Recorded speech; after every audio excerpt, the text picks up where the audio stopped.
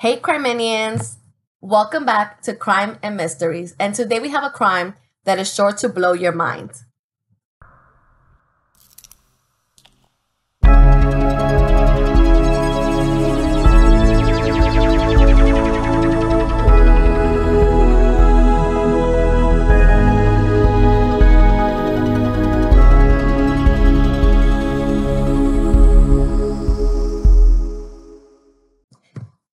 Now, the story of Donna and Mark Winger starts off as any other young couple. They met, they fell in love, and they decided to get married. Now, Mark and Donna Winger married in 1989, and the families could not be more overjoyed. Both families thought that Mark and Donna had met their person. And right after they got married, Mark actually was offered a position in Springfield, Illinois, and Mark was a nuclear engineer, and Donna was an emergency room technician. So essentially with Donna, what that meant is that she would be the ones preparing the room previous to surgeries for the doctors so that they had all the equipment that they needed in the room. So you would think that this is a beautiful couple starting off in life, thriving careers. Except for one thing. Donna wanted to have a family. She wanted to have children. And eventually she did find out that she was unable to give birth to a child of her own. Now, so many coincidences in life. And Donna, because she actually worked in the hospital, she came in contact with a coworker of hers who had let her know that there was a mother in the hospital giving birth that was interested in giving up her child for adoption. And Donna jumped at the opportunity. And she actually told the woman that she would be interested in adopting the child. And Donna was actually quoted as saying, "I knew it was my baby the minute she was put into my arms." So Mark and Donna Winger essentially began their happily ever after with their baby girl. And they decided to name the baby Bailey. And they welcomed her into their home on June 1st, 1995. And Donna's family had actually said that they did great in their role as parents. Donna actually gushed over baby Bailey. And she did an excessive amount of videos and pictures and just wanted to introduce her to everybody and wanted everybody to come over to the home to meet her baby. And this is actually shown on the special for Dateline, where they showed home movies that Donna had made as her family members were coming to meet the baby. And as well as family members, also some of her friends had come over. Specifically, one of her good friends, Deanne Schultz, who she had met at the hospital. And Donna continued to excel in her role as a mother. She had actually even taken a trip to visit her parents, where she only took baby Bailey with her. And when she was coming back from that trip, she actually encountered a really scary experience. So where they live, she had to take the plane, and the airport was about an hour and a half away from where she lived. So when the plane landed, she ended up having to get into a shuttle van. And the experience in the shuttle van was actually very creepy. And she mentioned that she had taken a ride where the driver just was telling her very insane stories. He had mentioned something along the lines of that when he's driving, he sometimes feels like his soul leaves his body. He's no longer there. He had also been driving really erratically. So she was definitely scared. And when she got home, she told her husband, Mark, about it. And Mark was irate. He actually called the company of the van and complained to the driver's boss. Now, the driver was Harrington. And the boss actually took down the complaint. And it's not really clear what exactly happened at that point, whether the complaint was later relayed to Harrington. Was there a probation period? Was he put on any type of restrictions with the driving? Nowhere in my research did it really specify this information, so I can't really forward that over to you guys. But the complaint was put in, and it's definitely something that Mark and Donna wanted to keep away from them. Now, oddly enough, one thing that Mark did have Donna do, which when I initially read it definitely brought up a red flag to me, is that he told Donna when she arrived home and she told him the story, he asked her to write it down.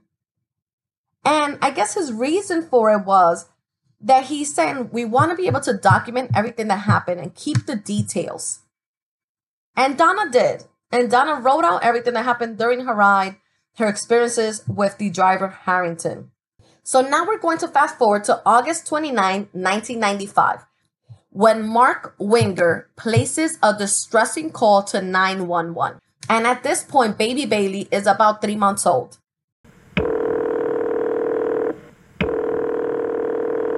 911 emergency, what's emergency? Help me! My God, my wife's breathing. Okay, you need an ambulance? I need everything. I need everything. Springfield Police. Yes, help me. What's the problem? I just shot this man in my house. He's inside your house Killed right my now? wife. He beat my wife. Is he in there right now? Yes, Does he have a gun? her brains are everywhere.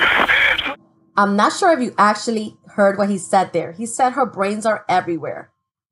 So Mark Winger is reporting that someone had come into their home and had attacked his wife, and he found her with her brains on the floor. Are you kidding me right now? I'm going to let you guys listen to the rest of this. Where's the man at? He's laying on the floor. Is he dead? I don't know. He's making weird sounds. Sir, 20, sir. 20. Sir, slow down. I can't understand you. Slow down. Is the man still in your house? Yes, he's laying there on the floor with a bullet in his head. Did you shoot him? Yes, I shot him. He was killing my wife. Please, my baby's crying. My baby's crying. I gotta go. I'll call you right back. And then Mark Winger hangs up the phone. So Mark calls, lets them know that his wife has been hurt by an intruder that has come into their home. And that Mark, trying to protect his wife and himself and his baby, has now shot the intruder. So when the police get there, they find the crime scene. And Donna Winger is on the floor, blood coming from her head. And there's another man laying almost beside Donna on the floor as well with a gunshot wound to the back. Obviously, Mark is a unconsoled husband at this point. He is trying to protect his wife. At this point, it's not clear whether his wife is going to survive this or not. And he's speaking to the cops and telling them what happened. And essentially, they decide that Mark is not going to have charges brought against him because he was acting in self-defense. Later that night, Harrington did pass away from the gunshot wound, but so did Donna. And now Mark is a widow with a 3-month-old daughter.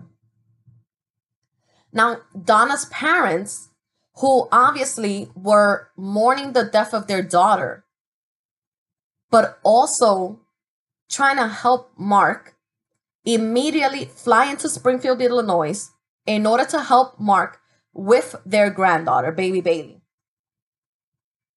And they actually stayed there for a few months until eventually they decided that they needed to go back home. And they gave the suggestion to Mark about hiring a nanny, which he did. And now comes the nanny into the picture. And the nanny's name is Rebecca Simic. And she essentially also has been quoted saying that she felt so bad for this baby who, in her short amount of life, has had 2 mothers taken away from her. So she comes into the home as a live-in nanny and begins to spend time with Bailey and also begins to spend time with Mark. And I guess in that dynamic of living together and essentially also raising a child, something happens. And Rebecca and Mark eventually begin a romantic relationship together. And they start actually raising Bailey as their daughter. Now, in the show 2020, they actually had Simic saying, I remember asking him how he could move on so quickly. And he explained to me that when you have a good marriage, it's natural for you just to want that again. I mean, I'm melting, I guess. It seems that he lived such a wonderful, romantic, fairy tale life with Donna, and she was taken away from him so traumatically. Yet he still has this hope that he's going to love again, that Bailey is going to have this picture perfect family eventually, and that he have found it with Rebecca. And Rebecca and him eventually did marry, and they had 3 other children. So now that we got through the fluffy stuff, I'm going to tell you a little bit of the shady things that were happening. Now, obviously, Donna's parents wanted to continue being in Bailey's life. That is their granddaughter. And in the beginning, Mark did facilitate that, and he allowed them to send gifts and call and find out about her. But one day, Donna's mother actually got a surprising phone call. And the phone call was from Mark letting her know that he would not or was not going to permit Bailey to call Donna's mother grandma. And this absolutely destroyed her world. Baby Bailey was one of the only things that she had to remind her of her daughter, of the love that her daughter had. And now this baby was not going to recognize her as a grandmother. And she wasn't exactly sure what the reason was. She wasn't sure if it was that Mark didn't want this to happen. She wasn't sure if it was Rebecca, the new wife, that was asking for this to happen. But eventually the relationship that she had with Bailey did get strained, and the communication, it was steadily declining.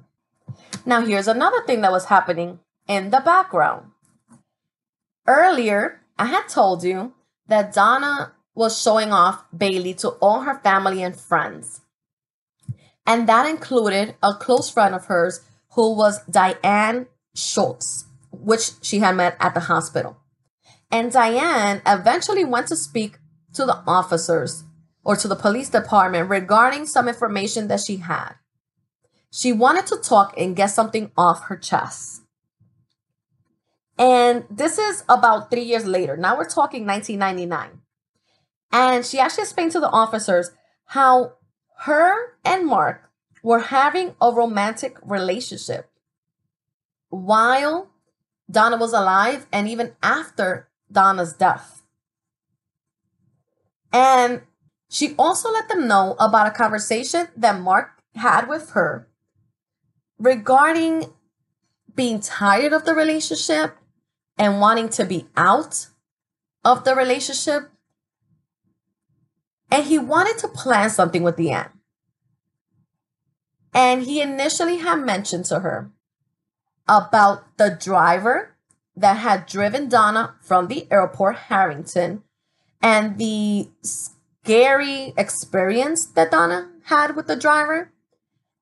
And he told her that he could plan something to get rid of Donna, and that Deanne could help by walking in on Donna. I hope I'm making this clear. He was essentially telling Deanne that he was going to either murder Donna or have someone murder her, and that he was going to have Deanne walk in and find her and have Deanne call the cops. And in some way, he wanted to involve Harrington in it, being that Donna had already had the experience with Harrington and that it had been reported. So now there was something in the records regarding this. Deanne let the cops know that she never actually agreed with Mark on doing any of these things. But that when she found out that Donna had died and that Harrington was involved in it, it definitely raised up a red flag. But she never came forward. And part of it was because she did have this secret relationship with Mark. And this broke the case open again. Now the cops went back in to look at the evidence again. And a lot of the evidence was no longer there because eventually, once they closed the case, they had given some of the evidence to Mark's attorneys because he had been working on a separate lawsuit, actually suing the company that Harrington worked for. But some of the stuff that they were able to actually look into again and that raised red flags were that they actually saw that Harrington's car was parked the wrong way and that he also had better potential weapons in his car.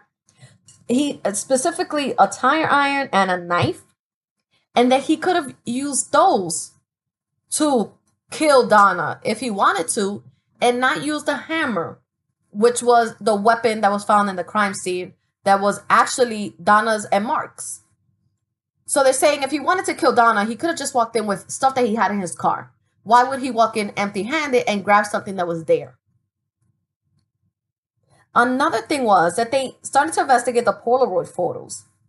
And they started to compare it with the story that Mark had told them regarding what happened that day. And that didn't match. The story that Mark had told them was that he heard a noise in the house and came running to the front of the house where he knew that Donna was at. And that he came upon Harrington hitting Donna to the back of the head with a hammer. And that he went to grab his gun and shot Harrington in the back. Now, what the officers are saying is, if Mark had shot Harrington in the back, Harrington would have fell back. And at the crime scene, what they found was that Harrington was actually almost laying down next to Donna. He actually would have been further away. And all of this eventually led them to bringing a case against Mark Winger now. Now, Mark at this point is remarried, has 3 new babies, 4 counting Bailey, and he's raising them with his new wife. His wife cannot believe what's happening. She doesn't understand how is it that he's still a suspect in this case when all these years, all his family has thought that he was nothing else but a hero. He essentially tried to save his wife, although he didn't. And now he was being accused of her murder. And what the investigation now finds is that Mark actually invited Harrington to the home. In some way, he was able to get in contact with Harrington and had him come to the home. And when Harrington came to the home, he set him up. And what he did was, once Harrington came into the home, he shot him right away. And when Donna came over to see what was happening, he then bludgeoned her to death with a hammer. And this would this would explain better, at least, why the bodies were positioned in the way that they were at. And not necessarily that Harrington fell back because of gunshot wound. Harrington was actually the first one that was hurt. Now, in his trial, Deanne actually gave more information on Mark Winger. And some of the things that she has said was that after Donna's murder, she actually had a conversation with Mark where she asked him, how could you live with yourself with what you've done? And then Mark had mentioned that he actually had been forgiven because he had changed religions. Mark was Jewish and he eventually changed to Christianity. And the reason that he told Diane that he did that was because Judaism was too critical. And that in Christianity, he was already forgiven for his sins. And Deanne Schultz's testimony was really what sealed the deal in this case. There was not anything really that connected Deanne to this, but it's just that all her stories matched with what had happened at the home that day. And then finally, on June 5th, 2002, the jury returns a verdict on the Winger case. And the jury finds him guilty on 2 counts of first-degree murder. Donna's family breathes a sigh of relief. As much as they didn't want to believe that Mark could do something like this to their daughter, but it was a sigh of relief that they actually knew what had happened now. And also, Harrington's family breathed a sigh of relief as well, as their son was vindicated of this murder. Mark Winger's sentence was life in prison with no parole for the murder of his wife Donna and the murder of Harrington. And to this day, Mark Winger maintains his innocence. And just a little happy light tip at the end. Bailey actually did reconnect with Donna's parents, her grandparents.